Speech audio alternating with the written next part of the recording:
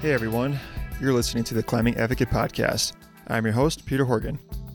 This show brings you advocates from across the country to speak about their experiences and advocacy work that happens beyond the crag. This includes climbing advocates that work on a local scale, policy professionals, athletes, and all others in between that have a deep love for the climbing environment. My aim is to connect more climbers to the work that these advocates do and inspire everyone that no matter how big or small, they have an opportunity to get involved and do their part. This show is brought to you in partnership with Access Fund. For nearly 30 years, Access Fund has been the organization that has kept our beloved climbing resources conserved and cared for. From stewardship to influencing climbing policy and educating current and new climbers on the best responsible behavior, Access Fund is on it. As they say, no crag is too big or too small to not have its interests represented. Support Access Fund by visiting accessfund.org and by supporting your local climbing organization. The show is also supported by Gnarly Nutrition. We want to thank Gnarly Nutrition for being a supporter of Access Fund and the Climbing Advocate Podcast. Gnarly Nutrition and its employees recognize that it is a privilege to visit and recreate in outdoor spaces. They believe that these spaces should be protected and safe for all to recreate in. Gnarly Nutrition. Want more, do more, be more. Hey, welcome everyone to the latest installment of the Climbing Advocate Podcast, episode number 24. My guest today is Graham Zimmerman. But before we jump into the conversation with Graham, got a couple orders of business to take care of first. As you may have noticed, we have our first supporter, our first sponsor of the show, Gnarly Nutrition. I am so excited to have this brand, these folks supporting the show. They are more than just a nutrition company. You know, at the end of the day, they do sell nutritional products for athletes, including climbers. But for me, I definitely took notice to their branding and marketing right away, that they care very deeply about the outdoor spaces that their athletes and all of us use to better ourselves. And I could not be more excited to have them on as supporters of the show. So thank you all at Gnarly Nutrition for supporting the podcast. Really, really appreciate it. Item number 2 is Access Fund's Climbing Advocacy Conference is coming up here in a couple of weeks on the weekend of November 14th and 15th. It is planned in partnership with the Climbing Initiative. And spoiler alert, I don't want to give too much away, but there may or may not be a conversation coming up here very soon on the show with the folks at the Climbing Initiative. Very excited to have them on and talk about what they got going on over there. But for the conference, it is all virtual this year, as you could probably guess, which is a good thing, and you know, it has its limitations as well. But you know, I go to this conference every year, and having that face-to-face interaction with folks is always very beneficial, very awesome.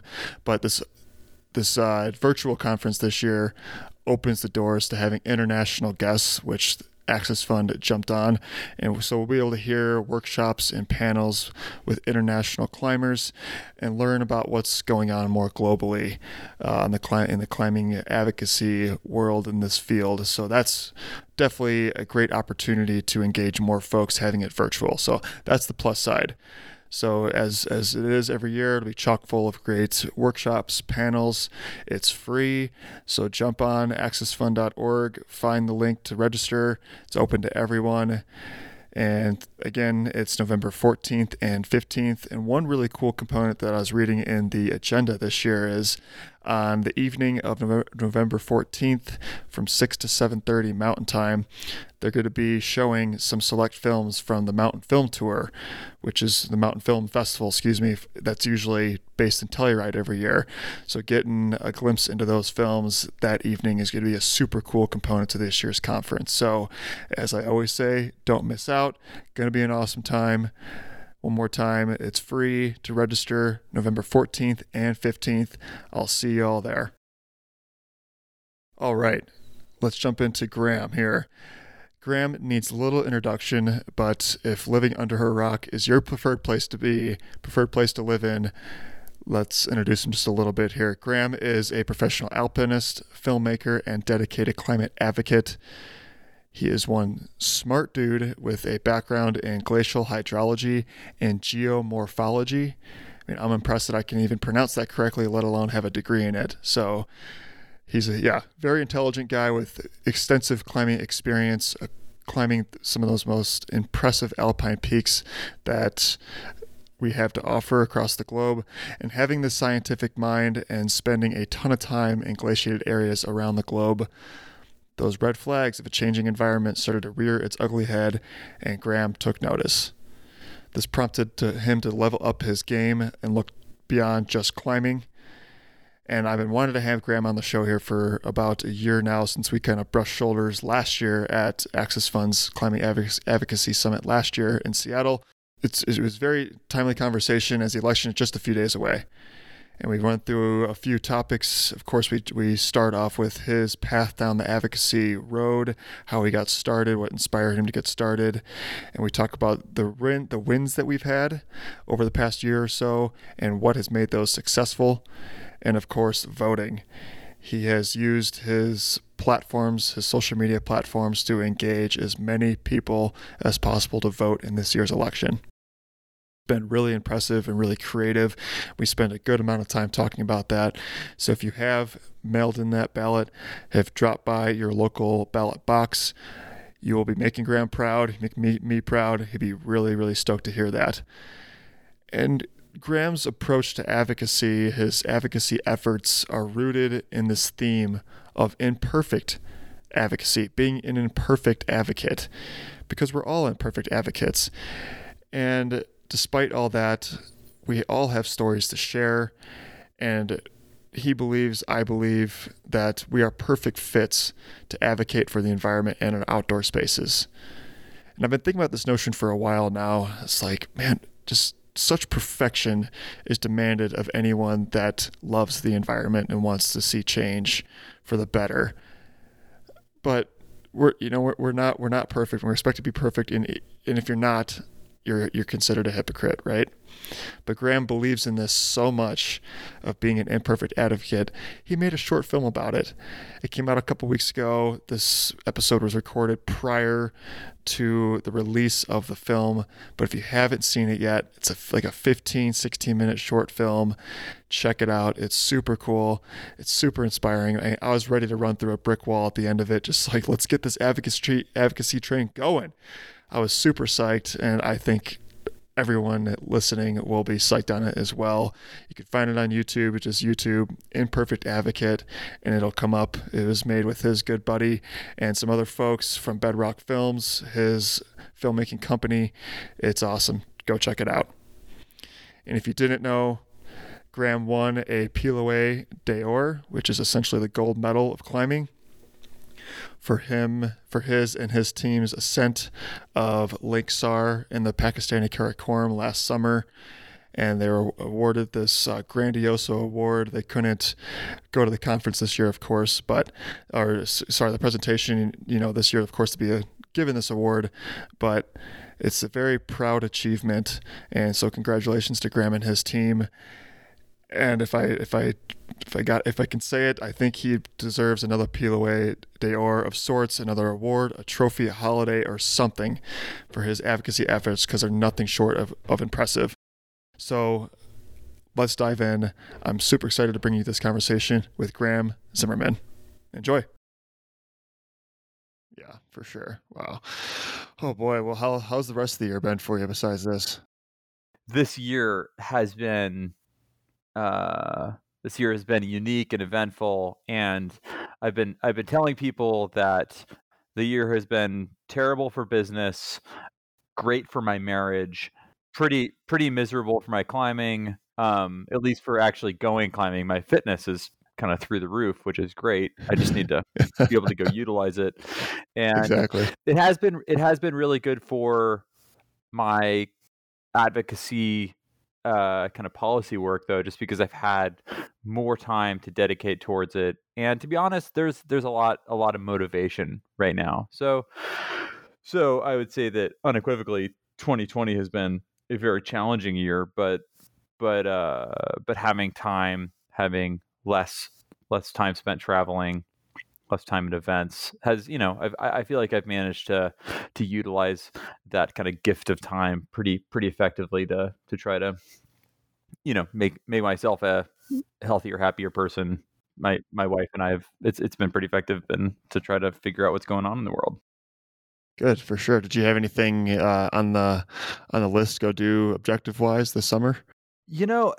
So I go on a big expedition every other summer. That's Every other. Okay. yeah, that's kind of a big multi-month expedition generally to the Karakoram in Pakistan, and Hmm. that's kind of a deal that I have with my wife that she gets every other summer, and it's been a pretty cool way to kind of build this whole climbing or kind of expedition alpine climbing thing into to the rest of my life in a seemingly sustainable way. And so I didn't have a big trip planned for the summer. I did have some smaller things planned that I had to bail on, but I think that my perspective on the summer would be very different if I had been planning a Pakistan trip that I had to cancel. So I'm really really thankful for that. Of course. Well, I don't want to overlook your great grand award that you won this year. It'd be rude of me to not bring that up. We're going to talk a lot about advocacy today, of course, but I definitely wanted to jump in this just a little bit before we get started. The Pilo d'Or, is that how you pronounce I it? think yeah, Piolet d'Or, the golden ice Pilo. axe. Golden Ice Axe, exactly. That's so awesome. I'm about as far away as possible that you could possibly be of being an alpinist, and I, of course, know that the route you guys did was a big deal. But could you tell us a little bit more about it before we dive into the meat of our conversation here? Like, what was it? Where was it? Who'd you do it with? And how did you land on this objective? Yeah, those are all great questions. And so let's see. So last summer was a on summer for me for expedition climbing, and I spent 2.5 months in the Pakistani Karakoram, which is an area where I've been spending more and more time. I'm pretty enamored with that range, and have been honestly for a long time because there are so many amazing objectives, and it's really cool combination of the highest mountains in the world. It's not particularly snowy. It doesn't get as much effect from the monsoon, so you can actually go climb there during the summer, which means you can climb there when it's warm, which is really nice. And then it's primarily composed of granite. So you're looking at really steep faces on good rock during a warmer time of year on the biggest mountains in the world, which for me is kind of the perfect combination. And you combine that with the fact that there is a lot that hasn't been done there. And so, as we look at things that have not been done there, a lot of that is due to the conflict between Pakistan and India, and this kind of this area along the border there that is kind of oscillates between open and closed depending on the year and depending on the attitude of the Indian authorities or the Pakistani authorities. And so there's this peak that's there in kind of the thick of that zone called Linksar, which sits between the K6 group and the K7 group. So there's one side of it that's on the Charakusa, and then another side that's on the Kabiri glacier, which is kind of part of the Condis glacier complex. And it's really been one of the great unclimbed objectives in the world for a long time now. It was originally attempted back in the 60s and 70s. I should have these dates memorized, but there was a German team and a Japanese team that both went in there back before the Karakoram closed, and then that area shut down for many years, and then it was attempted by a number of British teams from the west, so from the Charakusa, and then attempted another 4 or 5 times from the Condis, kind of as that was made available. And Steve Swenson, one of my partners, was one of the primary people attempting it. And I guess I can be on that list too, since I've gone on 2 expeditions to try it. And it's this just amazing peak that is steep, has huge relief, is kind of one of those really amazing mountains where the easiest route to climb the peak is something really technical, and then it's this peak that is very complex as well, not only in terms of dealing with the bureaucracy to get to it, but also the route itself is not something where you just kind of look up and you can see where to go. There's a lot of hazard. There's a lot of kind of like layering as you look at the mountain. So actually determining the best way to go, the best way to strategically get at the peak, and all of that required a lot of experience and a lot of discussion and a lot of a lot of time and a lot of attempts. So that all culminated in us making the first ascent of that peak last summer. It was my second summer trying it, and I was there with Chris Wright, who's another younger climber. We're about the same age, both in our mid-30s, and he and I have climbed hard routes all over the place. And then we were there with Steve Swenson and Mark Ritchie, who are both in their 60s, and are two of the kind of sages of the alpine climbing scene in America. And so it was this really cool combination of these two kind of old guys who are both very strong, but but are not as strong as two guys kind of at the height of their powers in their 30s, but they have immense experience. So we were able to lean into their experience in terms of strategy for how to climb these things. Well, Chris and I were primarily responsible for leading the route, and it kind of resulted in this perfect combination of this team that worked super well together and was very multifaceted and multi-generational on this objective that required each of those skill sets and all of that knowledge.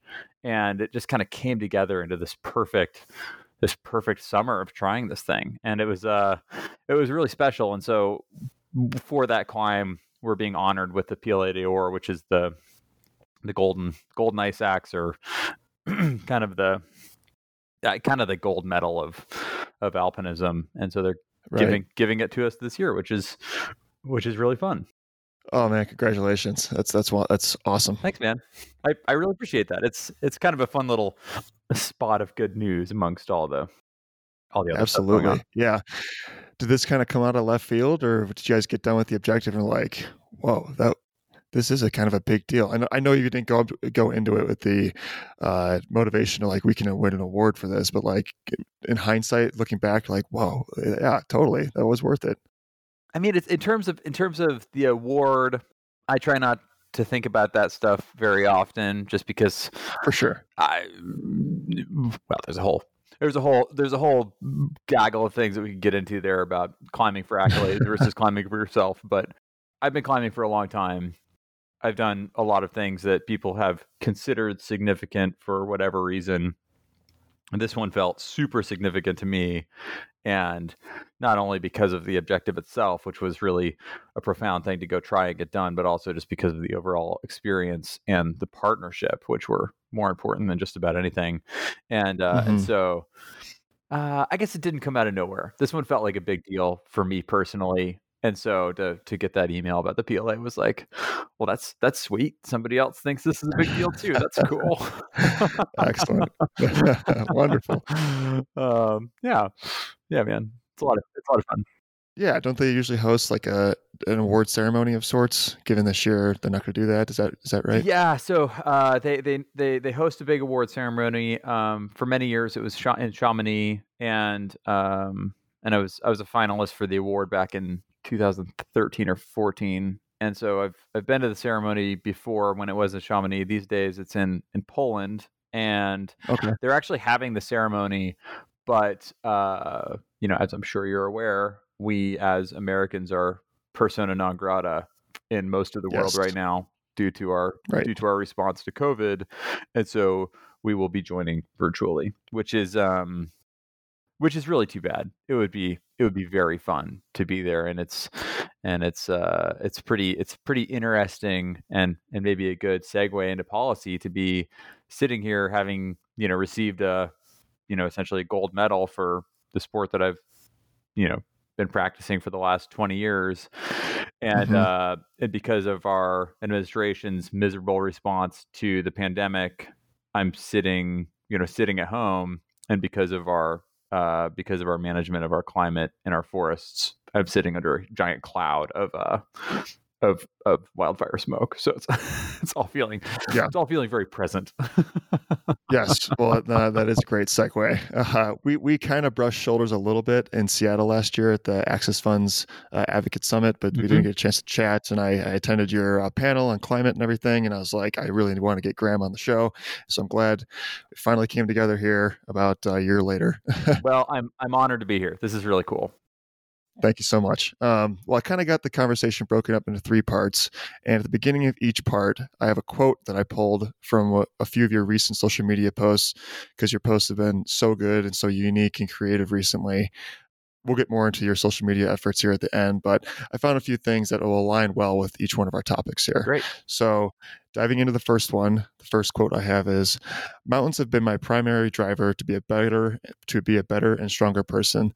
They've also led me to advocacy." And with you having a science background and, of course, your extensive experience in the mountains, I'm sure being a proponent of a healthy environment has been with you for a while, whether it was consciously or subconsciously. So, where did this all begin for you? Where did your path down advocacy begin? That's a great question, and I think that for me, my I would go so far as to say my adult life really has been totally saturated with a love for mountains. And since I first discovered climbing when I was about 15. When I was 18, and I moved off to New Zealand for university, which was actually where I was born, so it was really easy for me to go back down there for school. I went down there with the explicit goals of cutting my teeth in the Southern Alps of New Zealand, which are not one of the tallest mountain ranges in the world, but certainly one of the kind of, shall we call it, rowdiest. And then I was going down to Otago University to study geography, particularly as it applies to hydrology, glaciology, and alpine geomorphology. And so at that point, I really was kind of launching, sort of out of the nest, if you will, of having graduated high school, and my all of my all like everything I was doing was pointed at climbing and pointed at the mountains. And I really let myself be fully absorbed by climbing for many years. When I graduated from university, I started going on expeditions. I pretty immediately went to Kyrgyzstan. I started going to Alaska a lot. I went down to Patagonia, and at that point in time, I was going on a lot of trips. I was going on 2 to 4 expeditions a year, and then I was climbing whenever I wasn't doing that. I guess I did have to work, of course, but I was doing that as little as possible, and I pretty quickly Right. found myself in a position where I was working as a geophysicist on contracts primarily in East Africa and in Nevada, where I was looking for rare earth minerals, and I would go out on those jobs for about 4 months out of the year, which left me the rest of the year to go climbing, which was this really, really amazing space and time. I was very focused. I was traveling constantly. I was climbing all the time. I was going and doing all these things, and I mean, it was lovely. But as somebody with a scientific background, and somebody who pays attention, which is kind of what you need to do in the mountains in order to survive, I was seeing all these changes taking place, and I knew exactly what they were. I knew the signs of global warming, of climate change. I knew from my educational background, as well as a lot of material I had been exposed to, that I knew what was going on. And it was interesting, because when I was younger, it was pretty easy to ignore, because I was just so infatuated with climbing. But as I kind of moved further into my career, as I started talking to more people, as I and to be honest, as I matured, I started feeling like this was something I needed to figure out, kind of how to rectify the impact I was having, and learn more about how I could be creating positive impact with the work I was doing, and with the platform that I was kind of developing as an athlete, and that kind of thing. So about 4 years ago, I started working with Protect Our Winters, and started on that advocacy journey. And they were the ones who really mentored me into that space. And subsequently, I joined the board of the American Alpine Club, which I'm still on today, and I sit on the policy committee there and do a lot of policy work with the club, which we'll be talking about. And I don't do any work directly with the Access Fund, but but I do hang out with you guys a lot, and I think it's worth noting that one of my kind of mentors in kind of using your voice is Joe Sabatero, who is I think he's your director of land acquisition. And Joe and I've been is that did I get his title right? Something close to that. Okay, Yeah. he's one of the guys over there crushing with the Access Fund and has been for a long time. And he and I actually went to high school together and have been Oh, awesome. dear friends for a long time.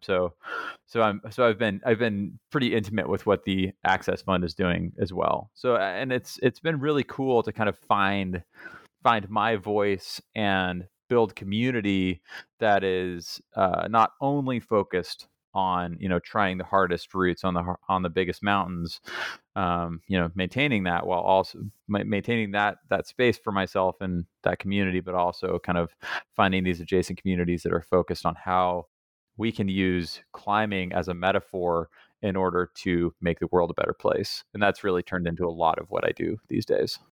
No, that's awesome. So prior to joining POW, you were already like an athlete for OR. Yeah, so I've been something akin to a professional athlete for about 10 years now. I mean, there's a Okay. whole spectrum there of how much money or how many jackets do you get, but that's like OR has been supporting my expeditions for 10 or 11 years now, and so is Joel Bow. Exped's been supporting me for a long time, and now I Yeah. work with Petzl and Volet and Scarpa and a host of other brands. Oh yeah. Yeah. Very well known brand. So your transition or your just growth from a professional athlete into a professional advocate, was that something you decided to kind of take on yourself, or were these companies starting to move in that direction, recognize what was going on? Like, hey, Graham or any other athlete on these teams, like, hey, we need you guys to maybe start speaking up about this. That's a good question. I don't know that I've had a lot of pressure from brands to work on this stuff, but they've certainly been super supportive of it. And one thing that has been that we haven't talked about that has been really influential is that when I decided to kind of divest myself from the kind of geology space and pivoted that work into filmmaking, which sounds like a totally different thing, but film production and project management of like big geo projects have a lot of similarities. The kind of building blocks are pretty similar, and it was pretty easy to pivot between those things. So that took me to a space of storytelling and thinking about my story, and particularly my business partner now at Bedrock Filmworks, which I run, Jim Aikman. He's been a really powerful force in my life in terms of like understanding story and understanding the story of stories of others as well as myself, and kind of thinking about what is my story, what do I want my story to be, and that kind of thing. And it's like when you think about your story, you think about your influence, you think about the world around you and how you're affecting it, and that really brings a lot of these things to the surface. And then somebody else who has been really influential for me in the space is Brody Levin, who's a skier, who I think the Access Fund has worked with quite a bit. I think he's been out to some of the Climb the Hill events and things like that. But he's a dear friend and somebody who's been super vocal, and he was kind of one of the original people who sort of nudged me towards working with POW. And subsequently, there have been a lot of folks who have really kind of taken me in and been great examples and very instructive with how to get at that stuff. And that includes Caroline Gleich, that includes Conrad Anker, and then the whole team over at POW, who have really been like very patient with me as I figure this stuff out. And that's something that I'm trying to do more and more, is kind of pass that on and mentoring others into this space, because so many folks in my community have been so patient and kind with me as I've kind of stumbled my way into this advocacy space, which is challenging. Oh yeah, it's not easy. There's a ton of a big learning curve. I mean, I still feel like I'm very well on that curve, and probably always will be. There's always something new to learn. That's how this works. Yeah, exactly. So, is there any like specific responsibilities that POW has asked of you to do, not on a daily basis, but just throughout the year? Yeah, so I work as essentially the captain of the PAL climb team, and they actually have me on a small contract these days to do to be kind of helping them with how I like running that team, and then kind of making sure that team interfaces with the rest of the organization, and really broadening the scope of POW from, originally in 2007 when it was launched, it was skiers and snowboarders, and it's expanded now to into the trail space, into the climb space, and into a few other sports as well. And so I'm really in the role of helping build climbing authentically into the POW brand, and which has been really, really cool. I mean, that's coming back to that idea of story. That's what it's all about. And how does the climbing story relate to climate policy, and how do we do that authentically and clearly? Awesome. I didn't realize you're the captain of the POW climb team. Yeah, it's been really cool to be able to interface directly with the POW, but kind of the Boulder team. POW being based in Boulder. I guess are we based anywhere these days? But yes. Awesome. Right on. So yeah, in addition to POW, you've been a part of the Climate Hill event, which is a co-convening event between Access Fund and the American Alpine Club. Mm-hmm. How many years have you been doing that?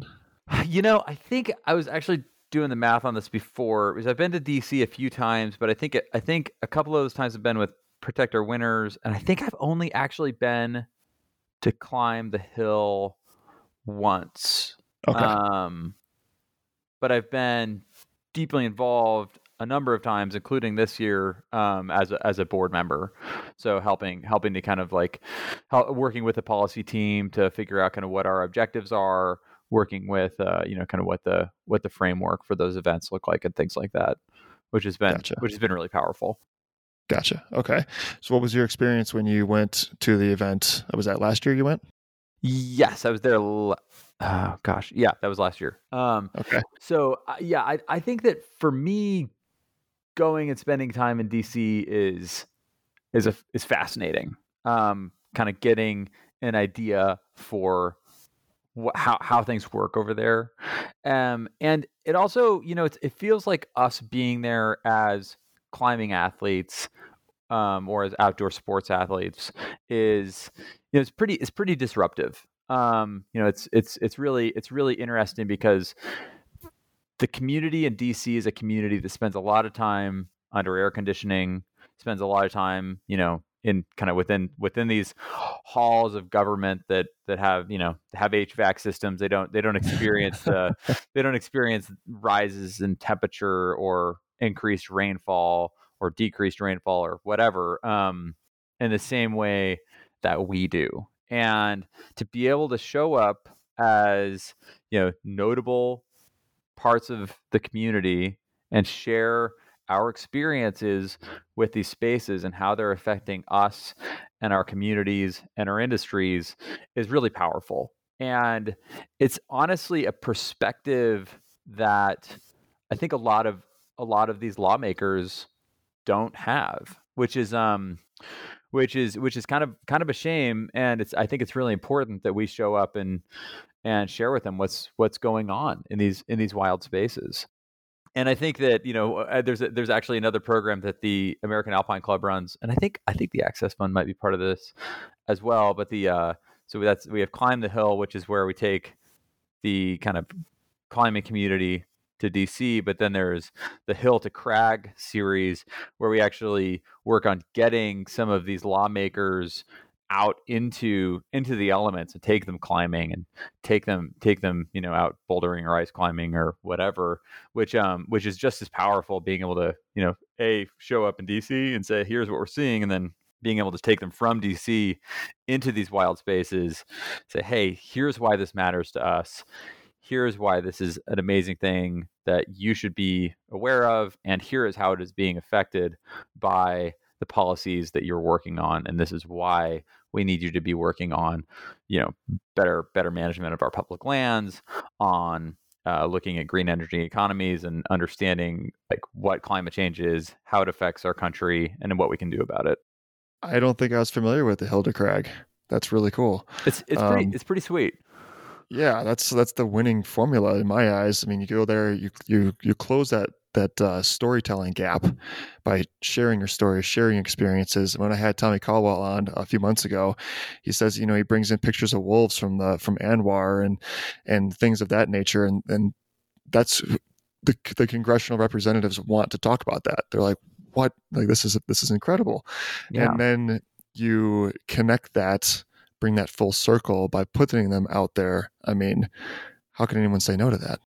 I feel the same way. I think it's a really powerful formula, and I think that a really kind of like thinking about this with a broader audience that than just the folks who go to DC for these trips. Something that I think works really well in DC is the fact that we have these amazing stories of climbing, of going and trying these things that have never been done before, or are audacious or whatever, and then these stories of climate or environmental policy are built into those stories of climbing.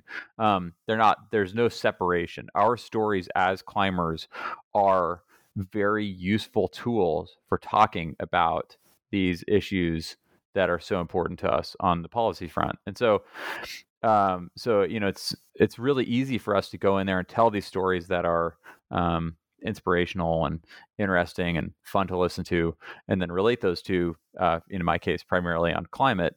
And that's something that, it's really easy to say, oh yeah, like, Graham has that, or Tommy has that, or whoever. But as climbers, that's a tool that we all have. Any of us in the community who goes and climbs has stories that directly relate to these amazing spaces that we want to protect and the climate that we want to protect. And that's a tool that we can of course use with lawmakers in DC or on the state level or on the local level, but it's also something we can use within our community. And as we look at kind of helping those around us in the climate community and communities adjacent to them and with family members, as we explain to them why these things matter and why people should give a shit, why people should go vote, why people should call their reps, kind of whatever the actionable that we're guiding people towards. We all have this kind of superpower that is our story as a climber, and so that's the model we use for Climb the Hill, which is awesome. But that's something that every climber has. That is a tool that we can all get at, and means that our community as a whole has potential to be hyper effective on these issues, which is really exciting for me. That's incredibly exciting, and I think you hit the nail right on the head. You feel like a superhero sometimes when you're actually out there climbing. Now you can use this kind of superpower, like you just mentioned. I think that was a great word to describe it, to make this influence. That's amazing. So, what are you taking into this year's event? The Climb the Hill is next week. I got my hands in that event a little bit, helping out with one of the workshops. So, what do you got going on your docket this year? So this year, I'm not going to be in any of the meetings that I don't think. Who knows? They may wrangle me in last minute. But I'm actually doing a lot of work, kind of from the board side of things, with helping people with kind of how to communicate with lawmakers and their staffers, not only kind of in general using your story and here's kind of here's how I get at it, but also I've been doing a lot of work kind of in this virtual space. So it's going to be a little bit of instruction about, how to, kind of how to get at these meetings, on Zoom or whatever. And then also just kind of how to make yourself look just a little more professional. There are kind of some sort of tips and tricks for, kind of showing up a little better at these meetings. And so that's kind of my role this year, which is great. And I think that, it's as I think you stated, and as we all might assume, these, instead of actually going to DC this year, the team is going to be doing all of these events from home, which seems super lame, but it's actually kind of amazing because it means A, we can bring a lot more people out. B, the footprint is way smaller, and that's not only in terms of our carbon footprint because we're not having to fly people to DC, but also, I mean, normally when I go to DC, like say lobby days on a Wednesday, it's gonna flying from Bend, I'm gonna take the take the red eye to Chicago. That'll get me there on like Tuesday, mid morning, kind of go there, get my ducks in a row, go lobby all day Wednesday, fly back on Thursday. And then, I like sort of have Friday, but I'm kind of a waste of space at that point. So it like pretty much takes a week of my time to go do this. And like, it's absolutely worth it. But I did a congressional address a couple of months ago, and, I just put my suit on and at like, in the mid morning, drank a bunch of coffee and plopped down in front of my computer with, some reasonable lighting, did a congressional address, and then was, back to like training in the garage by the early afternoon. And That so is so awesome. it's pretty, yeah, I mean, it just allows us to be more effective. It reduces our travel. It's something that I'm pretty excited about. And I think I imagine we'll probably incorporate it into the Climb the Hill program moving forward. When we're able, we'll send people to DC, obviously, but I think we can increase our impact by really engaging with this digital space, which is pretty cool.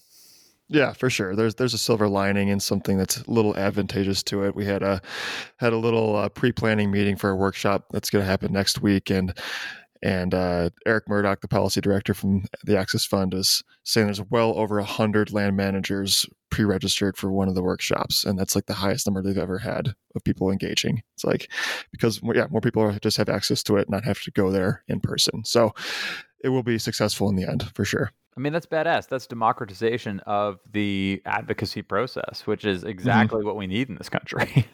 Right. No, 100%. 100%. So with that being said, I think that's a great segue into topic number 2. So a quote that you had that relates to this topic goes like this: "We're also learning that the grit and determination we apply towards climbing, skiing, riding, and running is directly transferable to doing this hard work to making the world a better place. And participation just sits at the core of activism, plain and simple. This is what makes activism successful."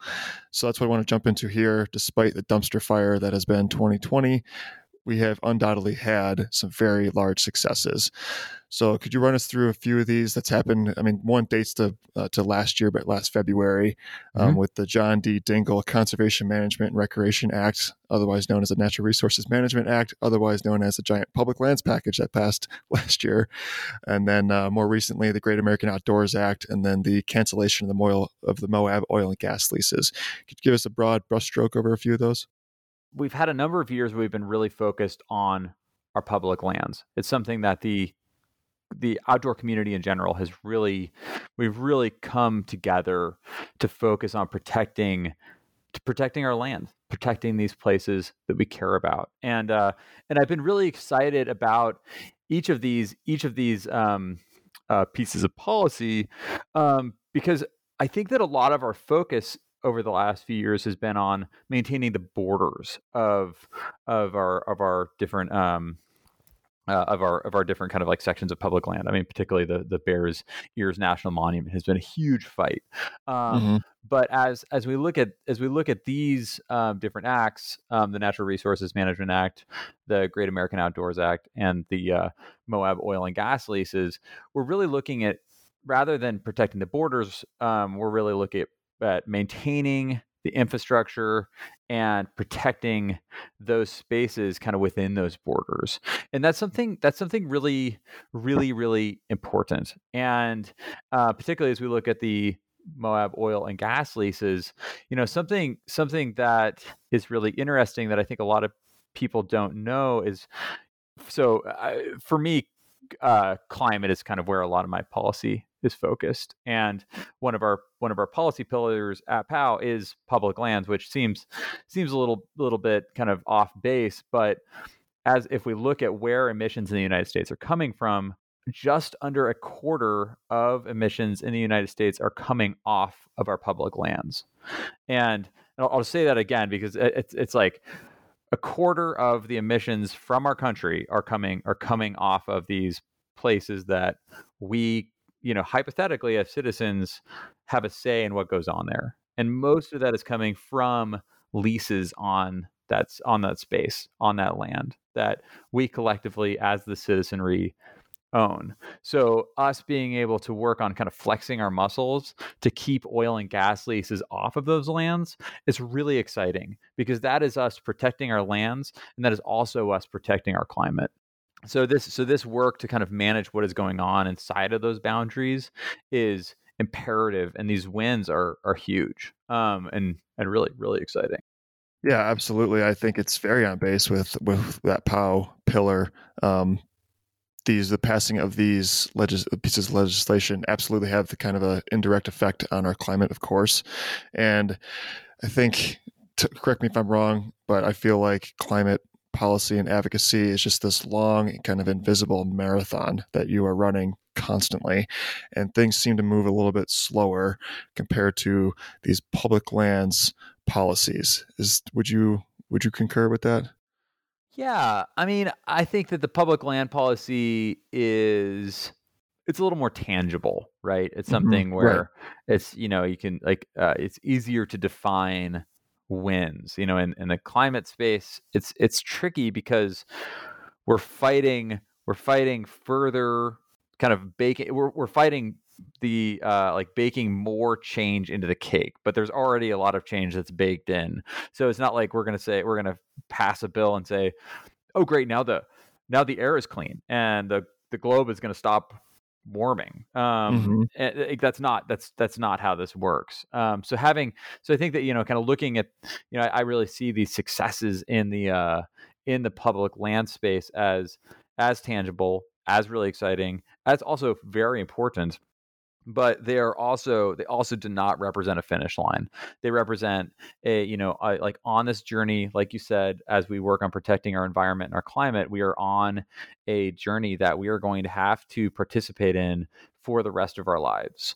And realistically, our children will have to participate in for their whole lives.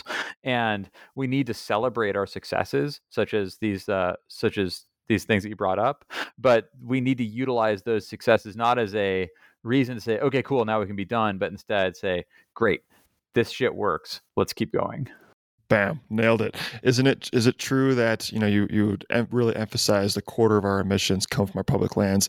Is it true that if our public lands were its own country, it would be within the like top 10 emissions in the world or something like that? Yeah, I think it's number 5. Number 5. And Yeah. I think at least for my part, that data is from like 2018. So it's aging a little bit, but I don't suspect it's actually changed that much either. Yeah, just in the last couple of years, probably not. Yeah.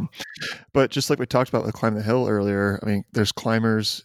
Our climbers are there in DC wearing the suit and ties, putting the work in to ensure that these things and places we value are looked after. And of course, the skiers, the paddlers, the hunters, and anglers are doing the same thing. And it dawned on me just a few months ago. I was thinking about it. I'm like, yeah, holy shit, there are climbers in DC doing this work. I mean, the sport has come so far from living in the dirt. People still do that, of course, but living in the dirt, eating cans of cat food, to going to DC. That's incredible to me. That's what makes these things successful. I couldn't agree more. And I mean, it's interesting because for me, I'm 34. I've been climbing for about just 19 or 20 years, and I feel like most of that transformation from a community that is really not focused on policy at all, to a community that is learning to flex its muscles and craft change. That's really all taking place during my time climbing, which is a pretty remarkable, given that that's not actually that much time, and our community is really learned its strength, and it's learning how to let its voice be heard. It's really exciting. Absolutely. And of course, not everyone can make it to DC. People don't have those resources or opportunities. So what would you say the best way for people to engage is? Is it just writing or calling your representatives? Is it getting on social media and making these issues be more visible?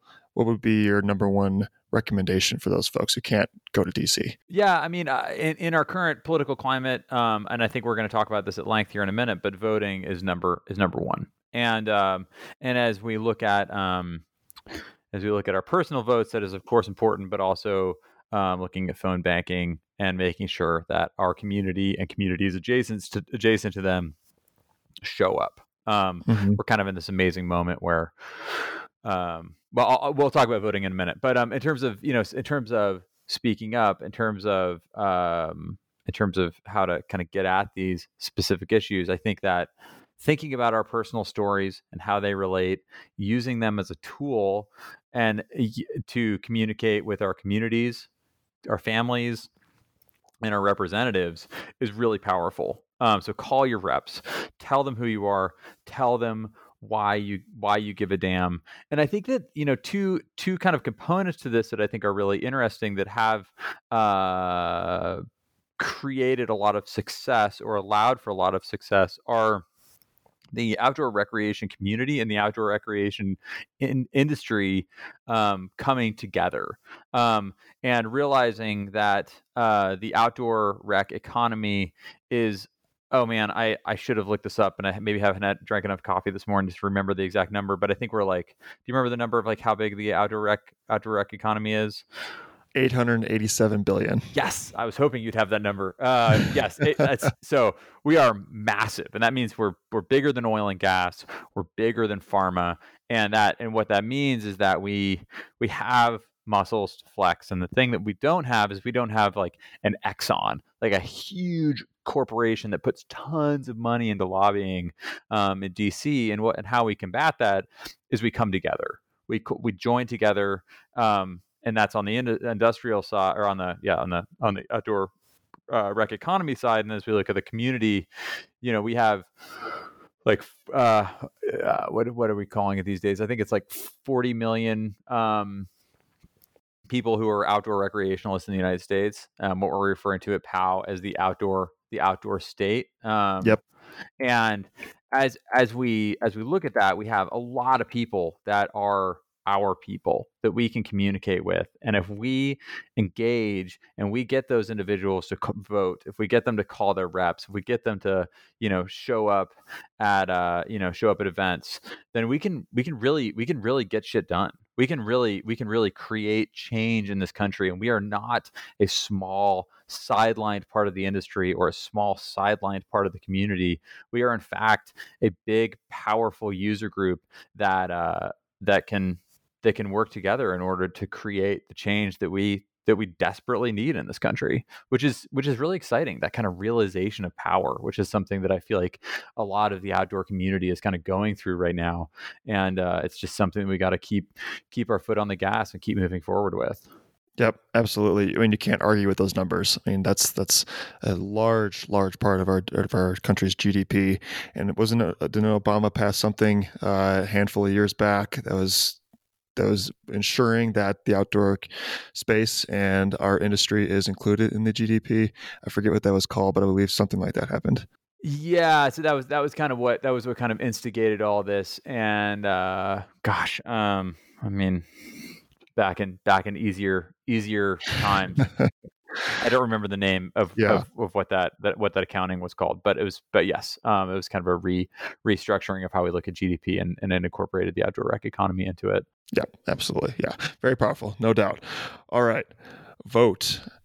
Quote. Hey. Yeah. Quote here is, how do I take the small soapbox provided to me by an award for a climb with 3 other privileged cisgender men and use it as a tool to combat these inequities and injustices? You have made a very concerted effort through your social media to engage people to get involved every day and ultimately vote here in just over about a month and a half. All of your recent posts have been very creative, and you always tie it back to having people do their part. I want to know, like, where's this creativity? I mean, you're a very creative person being a filmmaker, but man, all these posts have been very unique, very different from each other, and you always tie it back to climbing and how everyone can make a difference. Where's this creativity coming from? Oh man, I mean, I guess that I've been, I've had a lot more time recently than I generally do. But I've been using a lot of that to read, and I guess I'm always reading a lot, but I've been kind of learning to take the things I'm reading, to take the things I'm engaging with, and better kind of better kind of like blend them with my own story and what I think needs to be shared. And in many ways, voting is this kind of amazing thing that's kind of easy. Like lots of times, with climate, it's kind of tricky because there's no silver bullet. And there, I am very much an imperfect advocate advocating for climate policy, as somebody who travels a lot. But I do feel strongly that, personal action is not how we fix this. While we should certainly live in intentional lives, examined lives, that the policy and systemic change and economic incentivization is how we actually drive the change that we need in this country. And so climate is this complex thing, and it's kind of hard to get at. But voting is really easy to get at. It's a simple task. There is almost nothing more American than letting your voice be heard and showing up at the ballot box. Mm-hmm. And it's also, we're in this kind of amazing moment in time where we have all these pressing issues that are super top of mind, whether that's social justice or public lands or climate or economic inequality or healthcare. And for all of these, normally we're all kind of competing, but we're in this amazing moment in time where the number one goal for all of these different issues, the thing that matters most for the next, what are we at, like 45 days, is voting. That is the thing that we need to do. It is the number one thing that matters. Like policy work is of course important, but really everybody has pivoted away from specific policy and pivoted towards getting out the vote. And so it's meant that we're kind of in this amazing moment in time where we have this very simple action that we can take that can affect change. And it's not picking and choosing between issues. It is like changing everything that we need. And so I guess that maybe the storytelling, to kind of get back to your question of like, how have I been putting all this together? I guess maybe it's just been a little easier because things are so simple right now. It is so cut and dry. And there's none of this usual kind of complexity. Instead it's just like, get out the vote, show up, get your community to show up.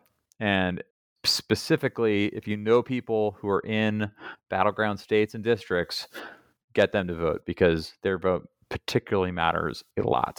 Mm-hmm. Okay, a couple of questions coming off what you just said there. You said Yes. You're an imperfect advocate, and so am I. So is the person next to me. So is the person next to you. I mean, we all travel, we all drive to get to where we need to go, and to climb, ski, whatever. And I just never have seen such perfection demanded of climate activists. If you drive a diesel, if you drive a gas powered car or fly in an airplane, you're a hypocrite. And I think that's silly. Like no one expects anyone to be perfect except when it comes to this. I mean, what's your reaction to that? Well, okay. So what I'm going to get out for you here is I just pulled this up on my screen here. So this is a short section from a congressional testimony that I did on behalf of Protect Our Winters back in June. If anybody needs a timestamp, June 2020. And I spent a lot of time thinking about this and tried to kind of condense it down into my specific feelings on imperfect advocacy. So is it okay if I just read this to you? Go for it. So in our current system, we are all imperfect when it comes to climate. And we are finding time and time again that in order to curb emissions, it is not a change in personal actions that is going to move the needle. In fact, what we need is a systemic change to our industries, to our methods for collecting and generating power, and how we transport ourselves and our goods.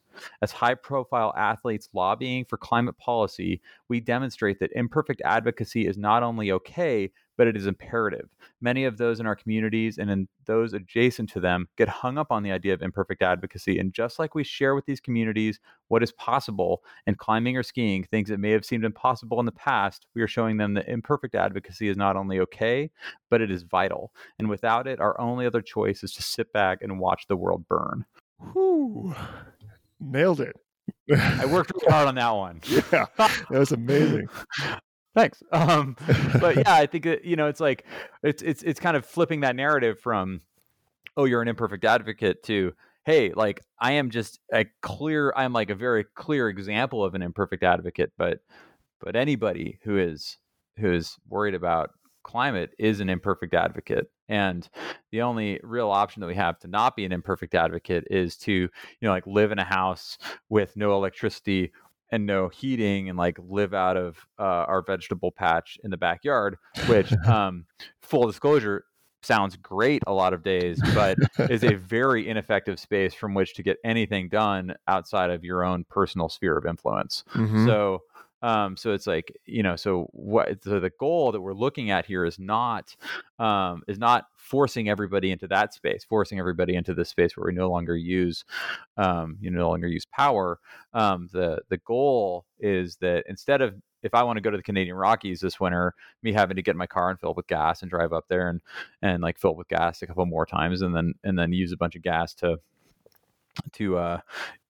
heat the place where I'm staying and then drive back down and have that, have a reasonable carbon footprint. What I want instead is to be, or what our goal is, what the vision is for me to have an an electronic vehicle that is plugged in here at my house, have my house running on electricity from a grid that is coming from renewables, from solar or from wind, and be able, and then get in my car, drive a part way, plug it in, maybe somewhere in Idaho, have that be, plug it into still a grid that is running off of renewables, drive to wherever I'm going, and then have the place where I'm staying be heated utilizing power that is coming from renewables, and drive back. And so be able to go on that trip that's normally like, oh, you have a big carbon footprint, how can you do that? And have that be something that is carbon neutral or carbon efficient. And the same goes for air travel. I mean, if you look at the reporting going on right now on experimenting with new airplanes and efficient air travel,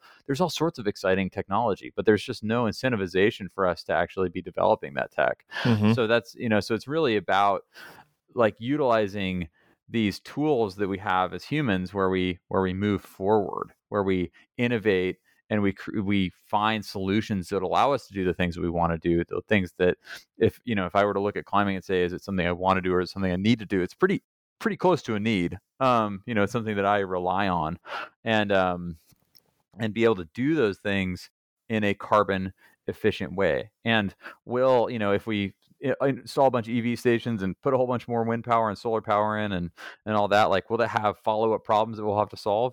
Yes, of course. And we will utilize the same methodology of problem solving to get through those problems as well. But right now we're like we're stalled out. We're like stuck on coal and we're stuck on gas, and we just need to innovate our way away from the combustion engine, and we need to innovate our way into new technologies that allow us to do all these things that we want to do and we need to do, but do them without burning a whole bunch of carbon, I guess a whole bunch of fossil fuels.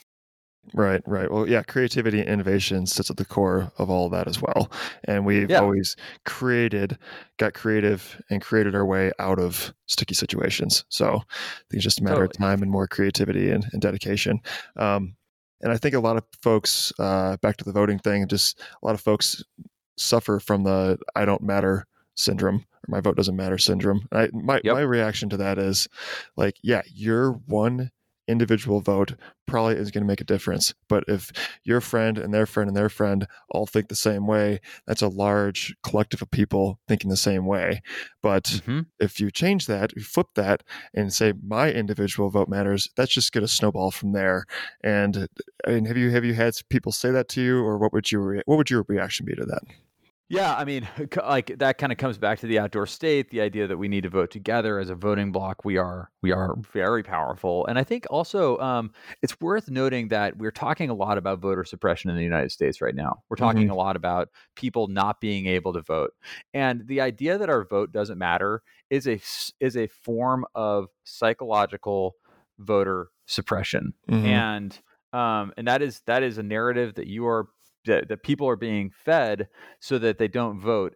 And to kind of utilize a line from Mario Molina, our executive director over at POW, that we're talking a lot about how the system is broken in the United States, and let's change that narrative from broken to this system is under a lot of stress, and it will break eventually if we don't de-stress it. But how do you de-stress a representative democracy? you de-stress it with engagement from the citizenry, and that means people showing up to vote, and that also allows us to better compete with these very loud voices coming from corporations right now. The way that we work around that, the way that we make our voices louder than those corporations that are, we're all worried about having a big influence on Washington right now. We do that by more people showing up, more people voting, more people giving a shit. Simple. Very simple and yet It effective. is kind of simple. Yeah, it is. It is like it's that easy. Like, Yeah, just show up. just do it. Yeah, just do it. All right. Yeah. All right. Well, to kind of close things out here, I want to put a plug in for your podcast that I honestly just recently learned about, and it's partnered up. You're doing it for REI. It's all about wildfires. I mean, you couldn't be more appropriate timing right now with all that. You want to give us a little background on how that got going? Yeah. So this is a show that we did last year for REI. It's called REI Presents Wildfire. I host it with my business partner and dear friend Jim Aikman. He's over in Portland, and it's utilizing a narrative, a story from the Columbia River Gorge just outside of Portland, and a particularly destructive wildfire that took place there, and utilizing that story thread as a jumping off point to talk about fire in forests in the West, how we deal with them, mistakes that we're making, things that we can be learning, and it's really investigative journalism on fires in the West and how we can be doing better. And it looks at indigenous methodologies that we could be leaning into. It looks at policy that we can be getting at. It looks at the history of these forests, and it was really, really cool to put it together. And it's nice. It's sad that it's still exceptionally relevant, considering that we have like over 1 million acres burning in Oregon, but it's also, it's nice to have something to point people towards if they want answers as to like what the hell is going on and what can we do about it. Yeah, awesome. We'll make sure to link that up so everyone has a chance to check that out. Any future films on the docket? Yeah, we're actually working on a film right now about, I guess Jim's directing it. I'm trying to stay as much out of it as I can because it's about me. And I've directed a couple of films about myself, and it's something I really don't want to do anymore. But not because I don't like my story being told. It's really nice when somebody else has, Yeah, for sure. Absolutely. An outside perspective is important. Right. And so it's called The Imperfect Advocate. We're working on it with Protect Our Winners, and it's really diving into my journey as an imperfect advocate, and kind of dealing with that, dealing with that kind of potential hypocrisy, and kind of applying the bravery of climbing towards policy. That sounds so cool. When's that a slated date for that, or is that kind of too much inside baseball there? Oh no, I think that's going to come out middle of October. Just to give everybody a final little kick in the bum to go make sure and vote. Yeah, that's very strategic timing for sure. Are you reading, listening, watching anything that's related to what we talked about today that you could recommend for the listeners? Yeah, let's see. In terms of things that I am reading right now, I'm going to just pull up what I've actually been listening to, or sorry, what I've been reading. There's one book in particular that I'd love to bring up that is called, I'm just grabbing the title so I don't get it incorrect. So it's called Unbound. It's by Heather Bushey, and how inequality constricts our economy and what we can do about it. So that's me really I've been taking a pretty deep dive on the equity and inclusion work. So that's a pretty cool discussion of how our economy needs us to deal with inequality in order for it to be successful. And this gal, Heather Bushey, is an economist who if I'm not mistaken, was slated to be one of Hillary Clinton's political advisors, her economic advisors, but of course is now writing because Hillary didn't win. And then I've been reading another book called Climate: A New Story by Charles Eisenstein. Eisenstein, Eistien, and it's a really interesting discussion of kind of a more holistic look at climate and what needs to be done and how we get it done. And some of it is social discussion, some of it's kind of a broader ecological discussion, and that's been something I've been really enjoying. And then finally a book that I have read a couple of times and am really I recommend it to people all the time. So people have probably heard me recommend it before, but it's called Harvest the Vote. It's by Jane Kleeb, and it's really a investigation into how to effectively break down the divides, the partisan divides in our country, and find middle ground and effectively communicate. And so it's all about her experiences, like learning how to kind of communicate across the aisle. And as I think about, where we're at with this country, with how divided we are, but we also need to find middle ground. We also need to make sure that everybody is included.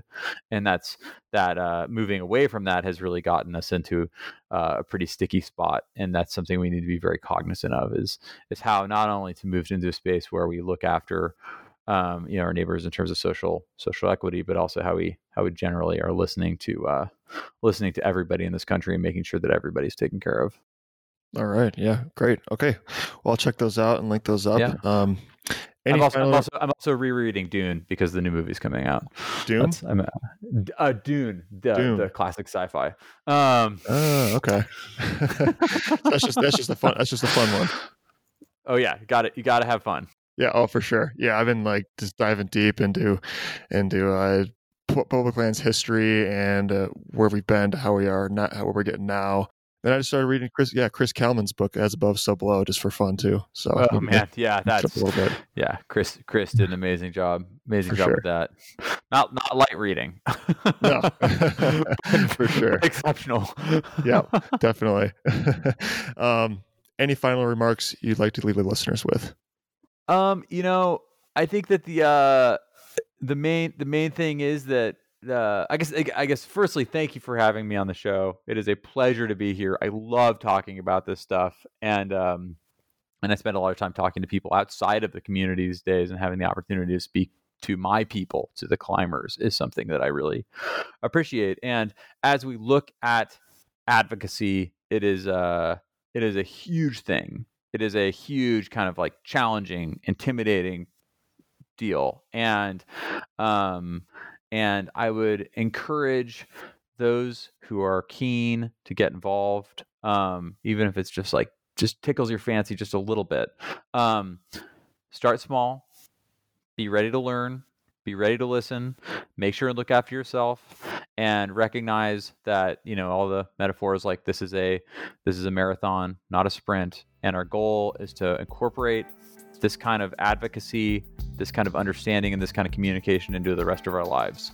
So get at it with that perspective, and know that starting small is the best way to start learning, and the best way to engage with the kind of advocacy learning curve, and also the best way not to burn out.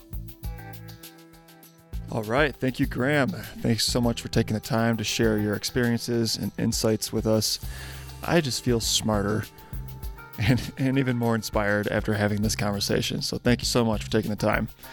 And if any of you are feeling like your imperfections are stopping you in your tracks of speaking up or getting engaged, I really hope this conversation is giving you that peace of mind that it's okay, and that should not stop you. So lean on this conversation to help get you out there. Watch Graham's short film on being an imperfect advocate to help get you out there. It's awesome. I mean, it's what you need to maybe move you across the finish line. And athletes are speaking up on these topics, and it's becoming more and more commonplace. But it doesn't take a professional athlete to do so. So as climbers, we all have incredible, amazing stories to tell, and they could truly be the difference maker. So share your story. Don't be afraid to. And I bet you're able to inspire someone else. So get on out there.